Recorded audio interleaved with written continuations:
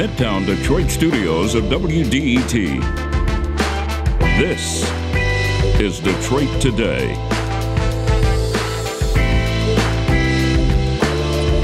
Today, we're going to talk about changing demographics in Detroit and Southeast Michigan and how they're playing out in two contexts. First, the shimmering restaurant scene here in Detroit. How do we ensure more people of color are participating as both patrons and as owners?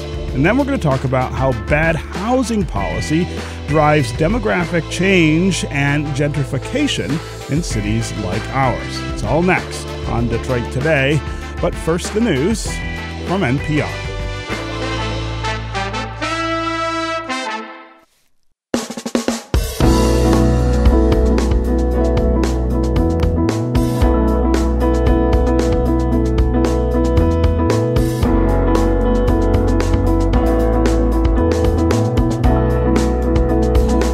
Good day, and welcome to Detroit Today on 101.9 WDET. I'm Stephen Henderson, and as always, thanks for tuning in.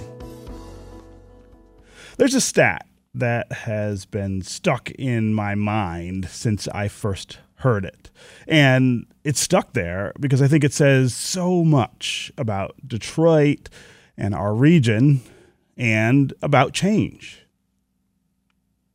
So the majority of African Americans in Southeast Michigan now live outside the city of Detroit rather than within it. And that's true for the first time in this region's history.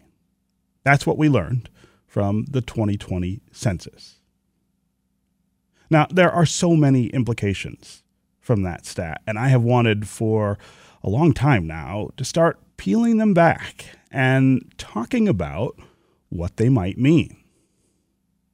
Obviously, that stat reflects the continued exodus of African Americans from Detroit to the suburbs, a phenomenon that has been growing for about 3 decades here in Southeast Michigan and is evident in the large numbers of African Americans you see in cities like Southfield or Farmington, Oak Park, in Macomb County and places like Mount Clemens, all the way out in western Wayne County in places like Northville and Livonia. But that stat also reflects the increase in Detroit of new residents who aren't African Americans, white and Latino Detroiters in particular. And so whenever you talk about that kind of change, a place that is majority black but is becoming less black at the same time it is becoming more white, well, now you are talking about all kinds of implications that are worth stopping and thinking about. Why is the change happening? What are the drivers for that change? And how do you ensure that demographic change doesn't bring with it an exacerbation of the inequality that's so strongly baked into our society and our culture? One thing we know for sure in Detroit is that the movement of black and white people in our region has created a city where some spaces that were once much blacker and felt much blacker, places like parks and libraries, restaurants and shops, today they're much whiter than they once were. Lots of spaces in the city feel whiter than they have been in many decades. And I say that as someone who was born and grew up here in the 1970s and 80s and saw the profound change of the city from white to black, and am now watching it change again. The question is, what does this change actually mean? Especially for African Americans who've been cut off from opportunity and investment for a long, long time.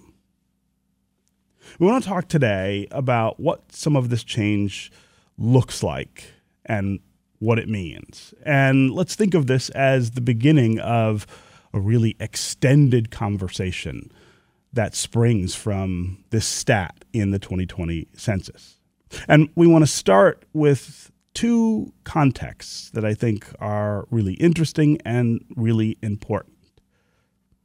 A little later, we're going to talk about how housing policy, and specifically bad housing policy, can drive demographic change in places like Detroit and cities all over the country and lead to and reinforce the dynamic of gentrification that we all are kind of fearful of and are starting to take note of here in Detroit. But first, Lindsay Green is a dining and restaurant critic for the Free Press, and she recently wrote about these changes going on in the city. She's observed that African Americans have been largely left out of the new dining scene in a city that is still about 80% African American. Her piece asks about what happens to a city when certain areas of it begin to change, to gentrify, and offers suggestions as to how longtime city residents can be more included in areas that are developing the fastest. Lindsay Green, welcome to Detroit Today. Thank you so much. Thanks for having me.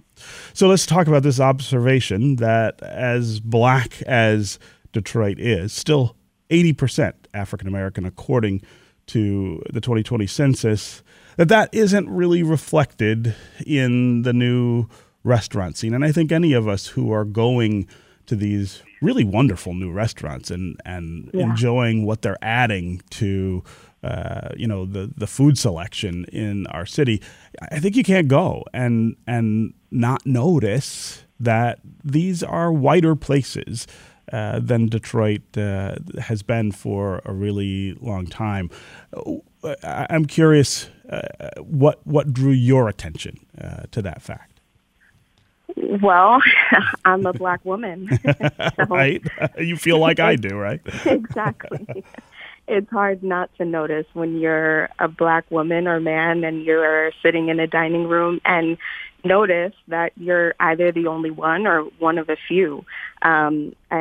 I think we have those moments where we, even if we don't know each other, we look at each other and we have to kind of nod and say, hey, buddy. We're here, right? Exactly. So it's hard not to notice. And I think I kind of illustrated this in the story, but it really is a stark difference to, be passing such a black community in Detroit on my way into a restaurant and then walking inside and being like, whoa, this looks nothing like what I just left, Yeah. So as someone who covers dining and restaurants, what do you hear from both patrons and owners about this dynamic? And this is something that people have kind of noticed for a while now. Yeah. But what do they say about what you're experiencing? Well, it's interesting because, it was a personal observation that, of course, I talked to, my husband about, my friends about, but it's actually not something that I'd heard talked about widely among patrons and restaurant owners. I think this story really was sort of a launch pad for this conversation. And since the article has come out is really when I started hearing people really agreeing with the sentiment, both black, white, Latin, any people of color.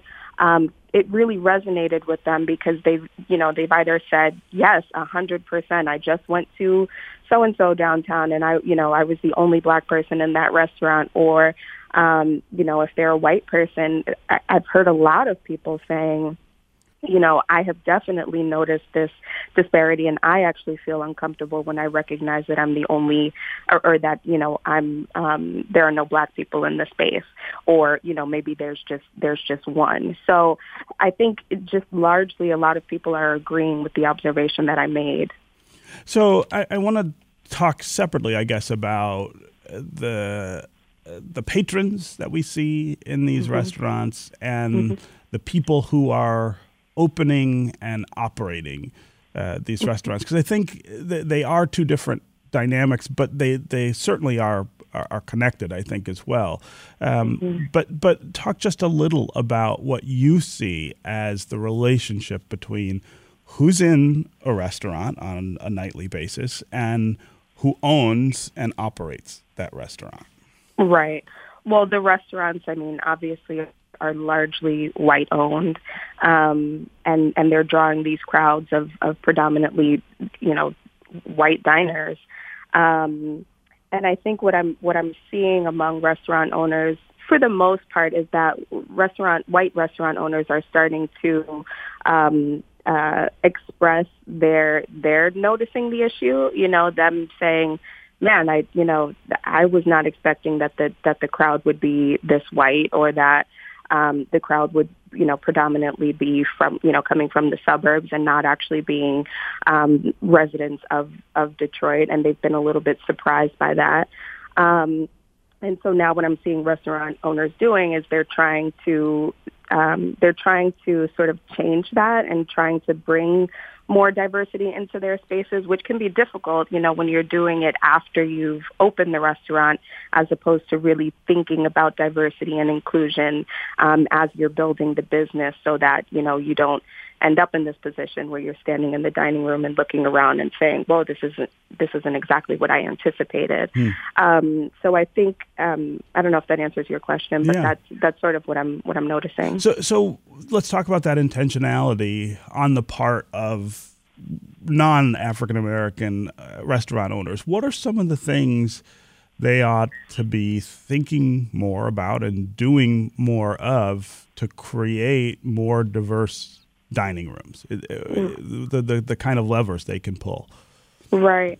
Well, I think, so it does have to be on the back end. I think as they're building their businesses, they just need to be thinking about us and thinking about, what's going to draw us into the space. And so some of the suggestions that I offered in the story was just sort of, first things first is when you have the keys to your space, I think that really engaging the community is important.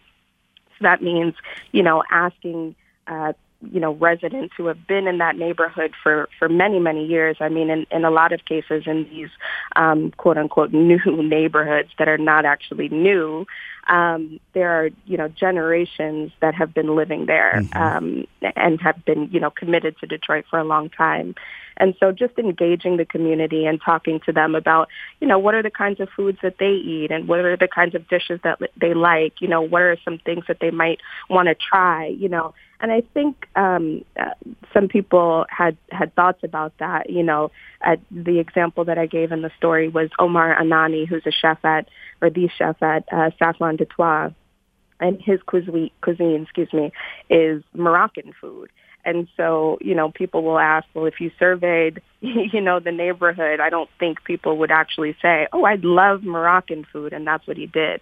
That's not actually what we're talking about, right? We're just saying to get a sense of the flavor profiles and the types of dishes that the community enjoys. Maybe it shows up just in one dish on your menu. Maybe it shows up as a special, and maybe it's nothing like, what they're used to, but it has similar notes, or it just feels familiar to them in a way that, they might actually enjoy it. So again, just sort of engaging the community, diversifying your staff is a big one. You want to see Black and brown people want to see wait staff that looks like them. They want to feel like they're not the only ones in the room, and the first people you see really are your wait staff. So that kind of can help.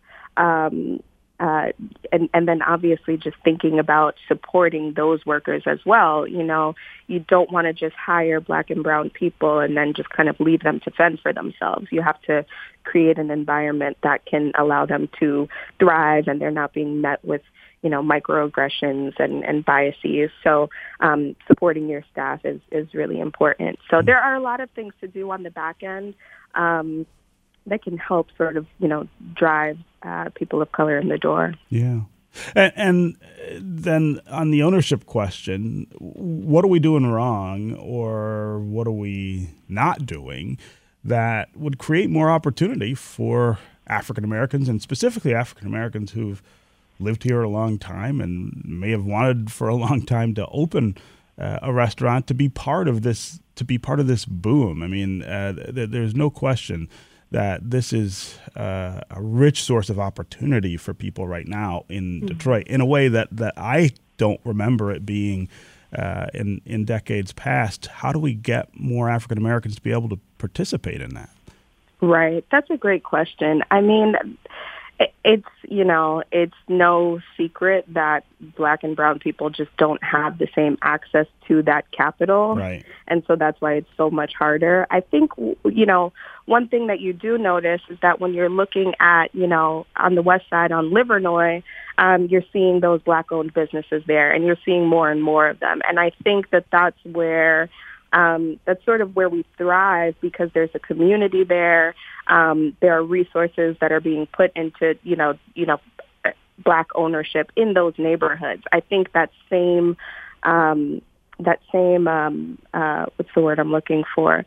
That same push isn't really there for greater downtown Detroit. And so that's something that I think is on a city level. I think that there are going to need to be more initiatives for people of color to have access to that capital to open businesses down there. Otherwise, it's just going to be so much more difficult for us to, see Black ownership in those neighborhoods. What about the city's role here? Mayor Mike Duggan has brought in a lot of private money and philanthropy to bring in more tax dollars and try to attract more people to the city.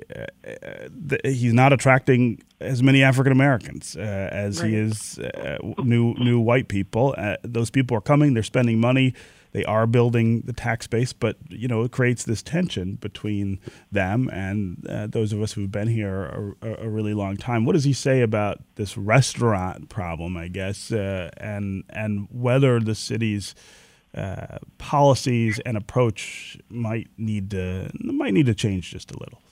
Right. Yeah, I think that's a good question. I mean, I do think I think a lot of what I wrote about in the article and a lot of what we're talking about, we're putting the onus on the restaurant owner, right?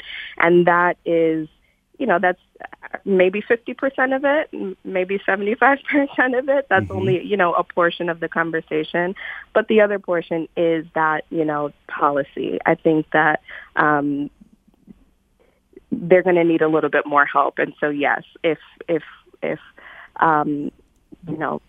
Mike Duggan is creating these initiatives to bring people into the city, he's going to need to create some initiatives to allow the residents that have been here for a long time to also be able to participate, and for business owners as well, right? To create some initiatives for Black business owners to be able to have access to that capital to open up restaurants in greater downtown.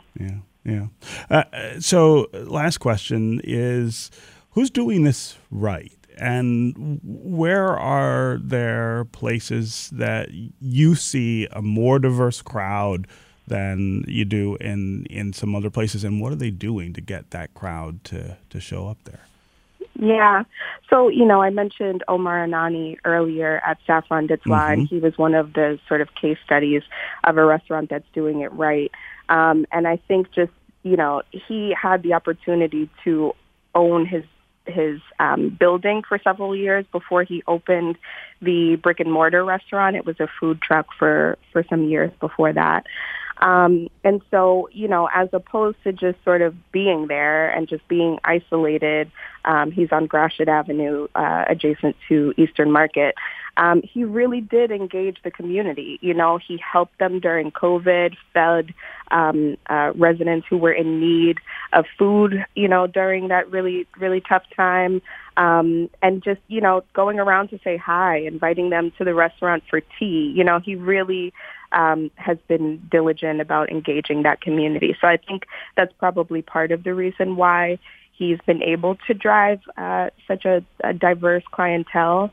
And then again, the food, Black people love flavor. I know that's a really general statement, but for the most part, that's what we're looking for. And, his food really is really flavorful. So I think that's a good example. Another example that I would give is Freya. So Freya is in the North End. They're in Milwaukee Junction. And, to be honest, they're not actually driving a diverse crowd, but I think they're a good example of a restaurant that's just trying to be as inclusive as possible. Their general manager, his name is Thor Jones. He also runs an organization called Hospitality Included. And his training session, it's called Full Hands In, Full Hands Out. And what they do is they intentionally train black people who are interested in breaking into the hospitality industry. And so the intention is to, kind of create this pipeline where you're getting black workers into the restaurant, but also empowering them to really see working in restaurants as a career and looking at hospitality as an industry where they can work their way to management and to ownership. And Freya is doing a really nice job of supporting him in those efforts. The training session was actually at Freya, which was pretty cool to see. Yeah. And we're doing, lots of programming that's bringing black and brown people into the space, on certain nights, which is kind of nice, but it's a way just to create this exposure that would hopefully then say, oh, hey, I've never heard of Freya before. Let me check that out. Yeah. So I think they're doing a pretty nice job with that. Yeah. Okay, Lindsay Green, dining and restaurant critic for the Detroit Free Press. It was really great to have you here for this conversation. Thanks so much for joining us. Thank you for having me. I appreciate it. Coming up, we are going to continue talking about change and demographic change here in Detroit and Southeast Michigan. We're going to shift the conversation to talk specifically about gentrification, what it is, and why cities have much bigger problems to tackle. Jerusalem Demzas, a staff writer at The Atlantic, is going to talk to us about the ways that housing policy, and specifically bad housing policy, really exacerbate the inequalities that we already live with and make this demographic change much more of a problem. Stay with us for more Detroit Today.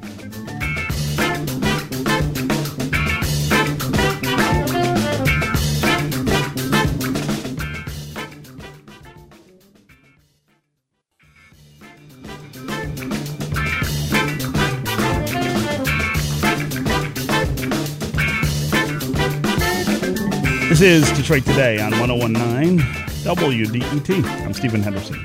As always, thanks for tuning in.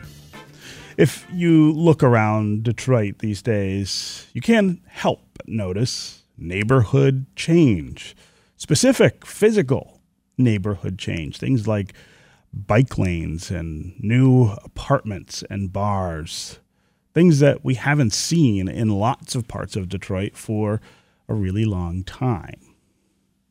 And although the term is used really broadly, gentrification generally means economic development injected into a specific neighborhood at the cost of displacing poorer residents who are already living there. Is that what we're seeing in Detroit? Can we think of places where people are essentially being moved out in favor of other people moving in, maybe people with more money, people with different colored skin? Or is it more complex than that? Is something else really going on? Let's be clear. Everybody wants development in their neighborhood. Everybody wants to live in a stable community with trees and parks and bars and grocery stores. Detroiters have longed for those things for a really long time. If you think back to what the city was in the 70s and the 80s, how easy it was, even as dark as some of those times were, to live here in neighborhoods, and how we lost so much of that in the late 80s and the 90s, which were devastating years for Detroit. How do we get back to that? And how do we get back to it for the people who have lived here for all that time? The African Americans who make up the majority of the city's population. Why do cities struggle to solve these problems for the people who live in them? And why doesn't the presence of new people with more money end up translating into better things for the people who are already there? How come it means in some cases that those folks who were there, poor and working class people, get driven out? In a new piece in The Atlantic, staff writer Jerusalem Demzas wrote about what she sees as the real problem plaguing cities. She says people who prevent developers from building more homes and different kinds of homes are also preventing low and working class people from climbing the economic ladder. Essentially, she says, housing policy and bad housing policy makes all of these problems look worse. To explain why that's true, here with us is Jerusalem Demzas. Jerusalem, welcome to Detroit Today. Hi, thank you for having me. So I want to start with a question that doesn't get asked a lot, and I alluded to it in my open there. What is gentrification, and is gentrification always what we're seeing when we see neighborhood change and demographic change in cities like Detroit? Yeah, no, it's a fantastic question because I think as you alluded, it's something that it's a word that we use a lot to describe a lot of different types of change. To give a concrete definition, this is one that the Urban Displacement Project, which is a research and policy group at UC Berkeley, defines.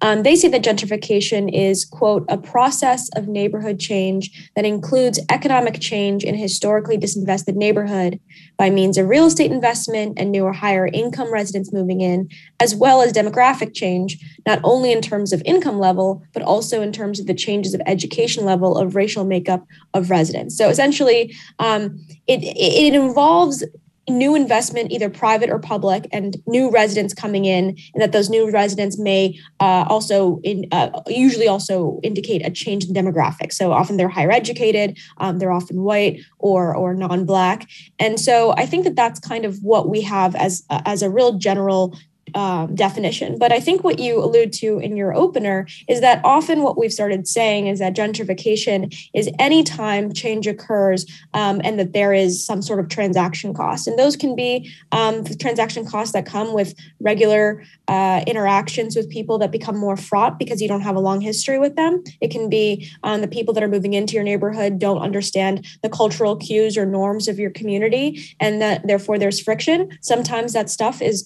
racist. Sometimes it's when people assume that you don't live there because this is now an up and coming neighborhood, but your family's been there for a long time. Sometimes it can even elevate to the level of police involvement, where the newcomers may view what is community, norms as disorder, and they weaponize the police in order to change the neighborhood. So I think that often what we're talking about here is this question of, how do we define what types of change are good or bad, and who gets to say which of those things are good and bad, and then when those things have to be resolved, how do we resolve them? Like, who has the power to say, it's worth it to have a new Whole Foods here because that means we have more access to fresh groceries, but perhaps that Whole Foods displays something that other people in the community liked. And so I think that this entire conversation is just what is all of us trying to define gentrification and often failing to do so in a way that we can get agreement across lots of people. And one of the things that I think is really key to the observation and the argument that you're making here is you are not saying carte blanche that it's a bad thing to welcome new people into cities, to welcome development, to welcome housing that maybe is more expensive than what already exists in the area, that it's too narrow to just think of the problem in those terms. Yeah, I mean, just more specifically here, I think often people want to put the onus on the demand side of the equation. So they say the problem is new people who want to come into the city, new businesses that want to form here that are different than the old businesses. And what I'm trying to say is that we should want to create a world where there is an abundance of possibility for a bunch of different people to exist. The problem is not that there are young urban professionals who are higher educated and often more white who want to enter into these communities. The problem is that our communities are set up to only allow a certain number of people to benefit from the gains of growth. So what I mean by this is, let's say, a bunch of new people want to move to a new neighborhood that's economically and racially diverse. If that neighborhood plans for growth, if they increase the number of homes that are available, if they make sure that there are, buses and sidewalks and transit that is available to a growing population, then that growth is positive. You have more people who can have access to a city. You see a greater tax base for that community that they can then reinvest in public goods like education and transportation and other things that are important. But what we often see is that communities and city officials don't plan for growth.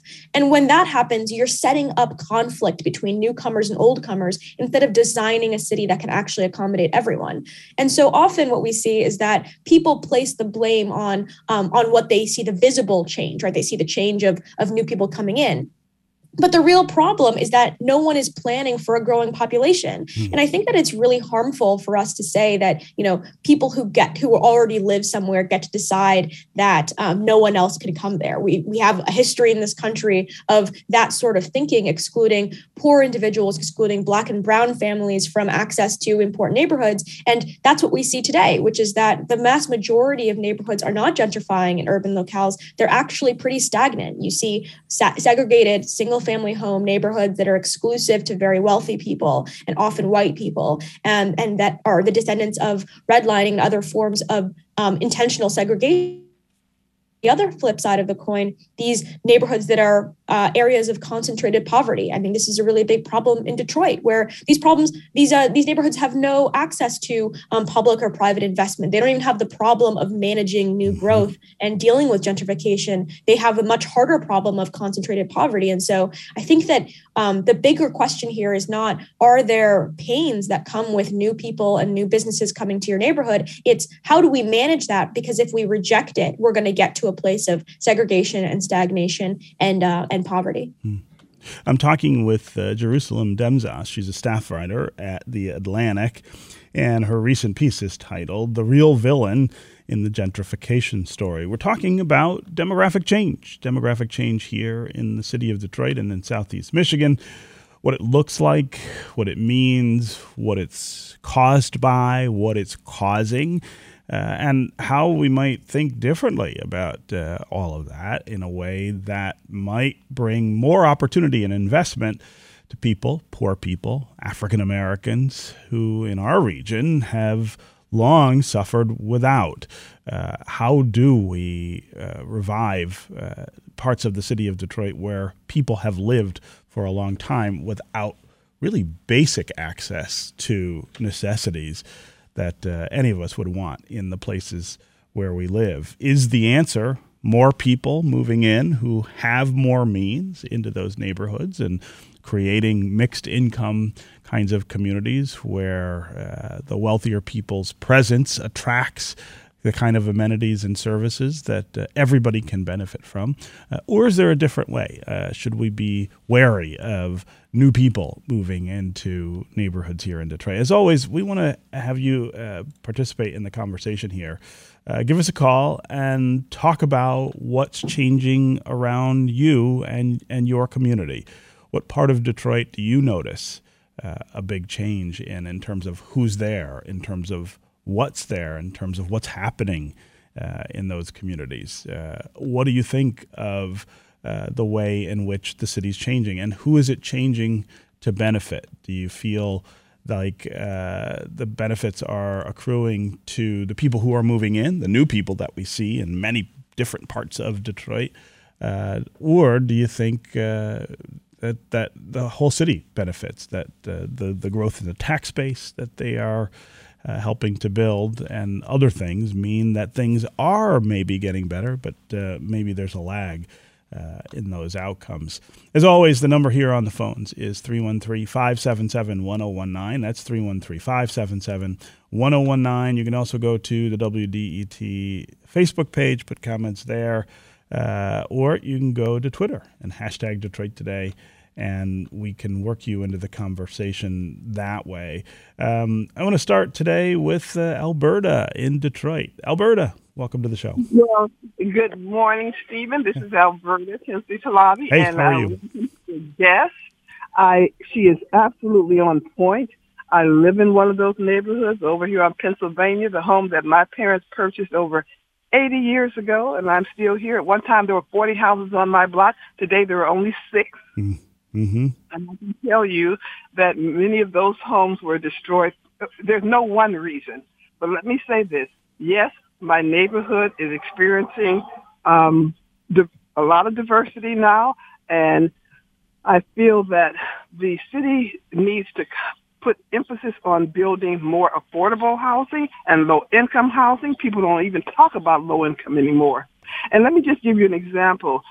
This past Saturday, one of my new neighbors, and I hadn't met her. She'd been here for over a year. And I kept saying, I got to knock on her door and let her know that I'm the person and behind her, and that, you know, she can see my back and I can see her side of her house. And if anything happens, she needs my number and I need hers.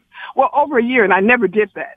Well, guess what? This Saturday, she was out running her beautiful dog, some kind of doodle. Anyway, and another dog, my neighbor's dog, got out, and this woman had the neighbor's dog in one hand and her dog, and trying to keep this dog from eating her dog up, okay? And without thinking, I was taking my bike out. I jumped down the stairs, ran over, and grabbed my neighbor's dog, okay? Who could have turned on me? But that wasn't even a question. This woman needed help, and I thank God I was there to provide that assistance. Yeah. So, at the end of the day, we have to create an environment where everyone is included and no one's left out. And yes, there are a lot of Detroiters who have stuck and stayed, and we should be benefiting. Yeah. And yes, the income or the housing values have gone up. My only concern is that not enough of us are benefiting. Yeah. Yeah. So, Alberta, as always, it's great to hear from you. And you know, you and I have talked before about the story of your block and your neighborhood and how it is, Exhibit A of the change that we've seen in the city over a really long period of time.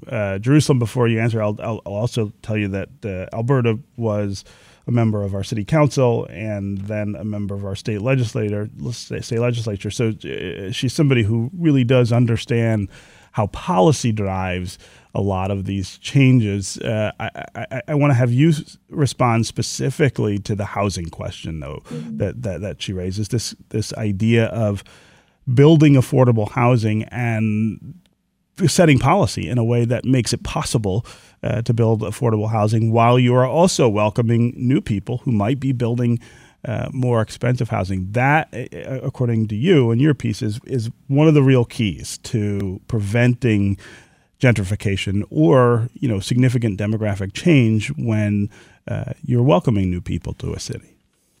Yeah, so I think that this is the heart of the problem, is just what is the city's housing problem. And Detroit, obviously, I think. Let me just say this: there are two problems when we think about folks who can't afford housing. There is the problem of there isn't existing housing available for them, and then there's a secondary problem of they don't have enough money. And both things have to be attacked, right? So on the one hand, on the supply side, we need to be building new affordable housing for people because we want folks not to just live in deteriorating housing stock. We want them to be living in places that are accessible, that have energy efficient infrastructure and safety innovations that have occurred over the last few decades. And often housing stock across the country is extremely old, and especially for folks who are on the lower end of the rental market, it's very, very old apartments and homes that they're renting or considering buying. And so I think that the first thing here is how do we get enough development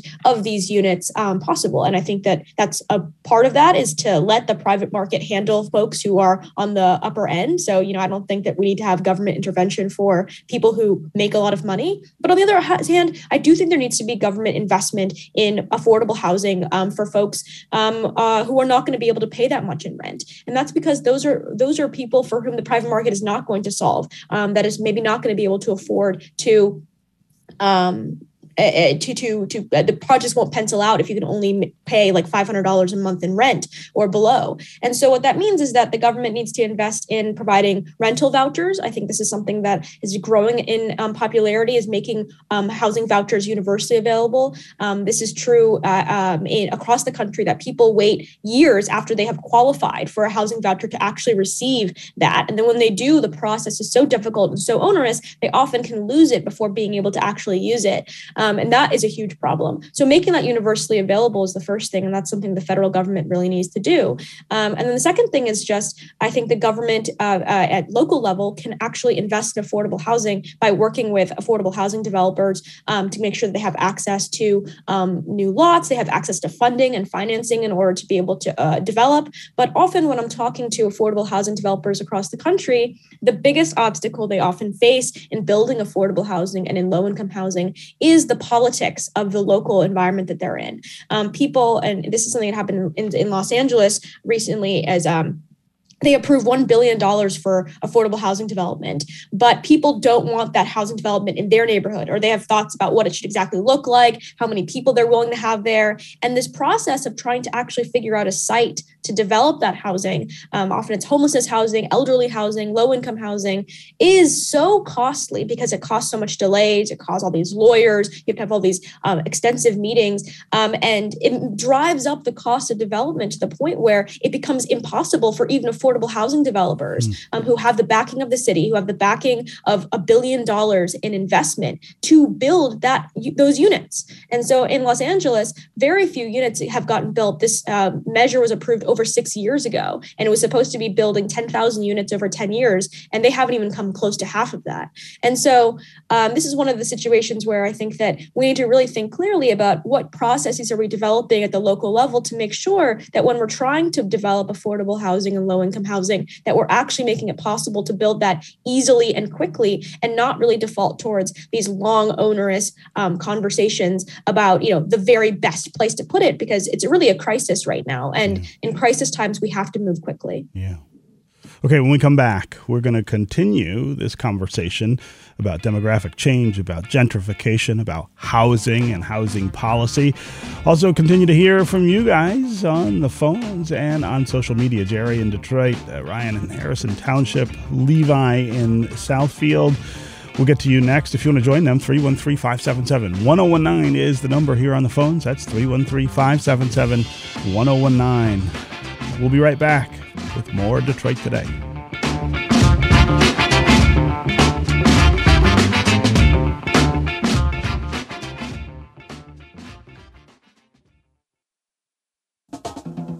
WDET is your connection to what's happening in Detroit. WDET is your place for open dialogue about the issues that impact you. Stay in the know. This is WDET FM, Detroit's NPR station.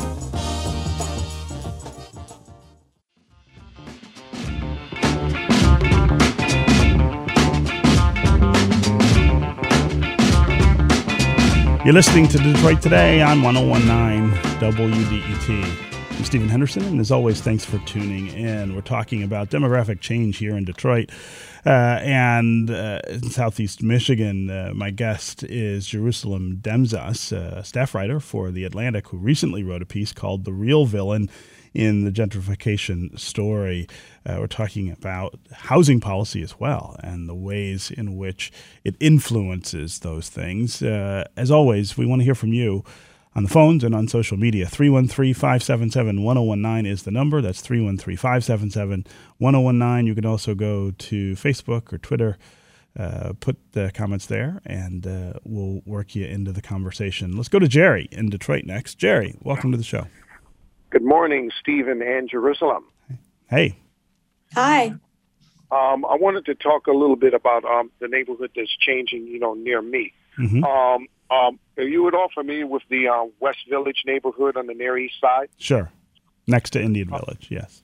Yes. There's a lot of new businesses popping up there. There's this new apartment that just went up on the corner of Kercheval and Van Dyke. Mm-hmm. And my feelings about gentrification, I really don't mind, whether or not it's gentrified, because we needed a lot of new people in the neighborhood.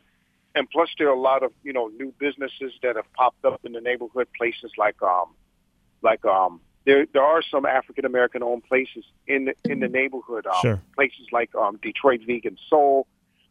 There's this other place called Sister Pie, wonderful place, owned by Lisa Ludwinski. A great place.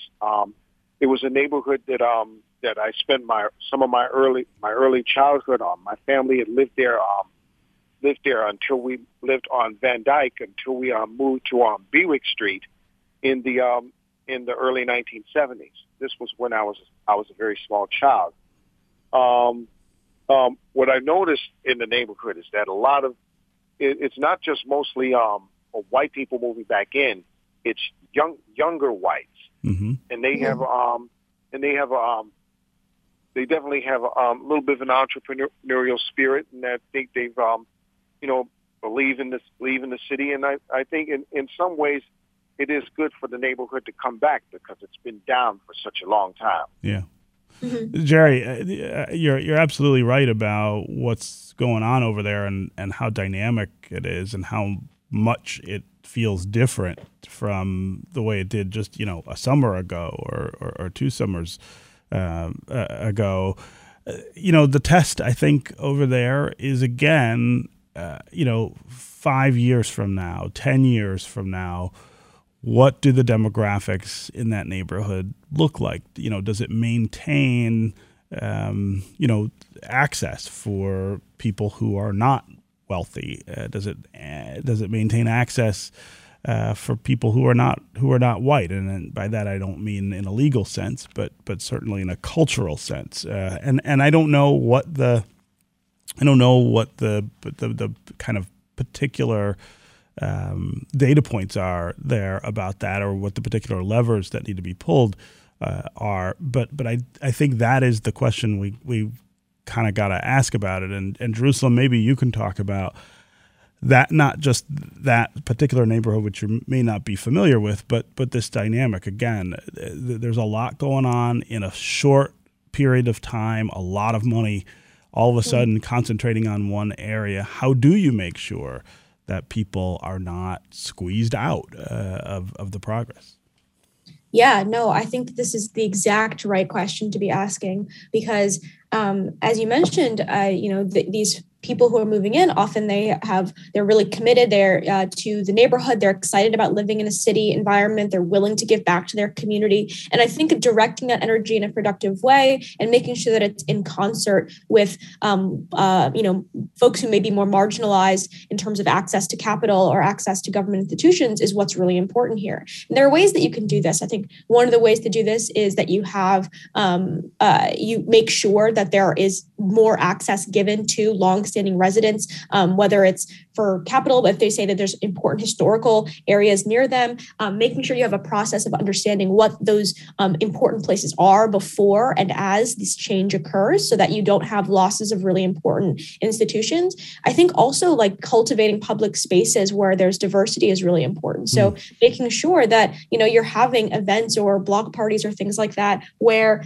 people come together across different community lines, and you have, politicians who are there, who are working, you have community leaders and nonprofits who are there, who are making sure that it's a process of integration. Because I do think that the big thing we're talking about here that often is not named is that this is the only way that America has integrated, is in the process of gentrification. And we have not done it in the best way possible, obviously, because a lot of people have been left out of those gains. But I think that is the big issue here, is how do we actually do integration in an equitable way, and also recognizing that some of the change is going to be uncomfortable, that perhaps if you were used to living in a community that used to look one way and it starts to grow, even if no one gets displaced, you might see a lot more people from a different racial background than you're used to seeing in that area. And that might feel weird or strange for some period of time, because that's actually what integration usually does feel like. Yeah.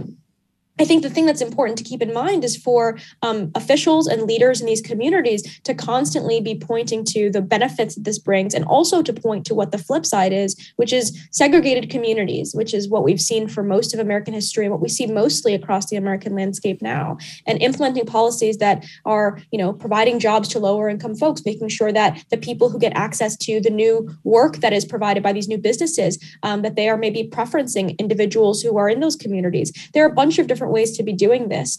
And I think that the biggest thing, though, is, of course, we've talked about is on the housing side, is making sure that there is high quality, affordable housing for everyone in these places. So not just lower income people who are currently there can move to these neighborhoods, but that when neighborhoods start to grow and people see it as a place they want to move to, that the only people who can move there can't just be rich people, that poorer individuals can move there too, that can get access to those new neighborhoods that are vibrant, that have access to transit, that have access to, new private investment. Those things are really important. And so I think that a combination of just government engagement in this process of integration and making sure places like nonprofits or churches or other community institutions are involved as well, and not just viewing all change as bad, is what's really important here. Yeah.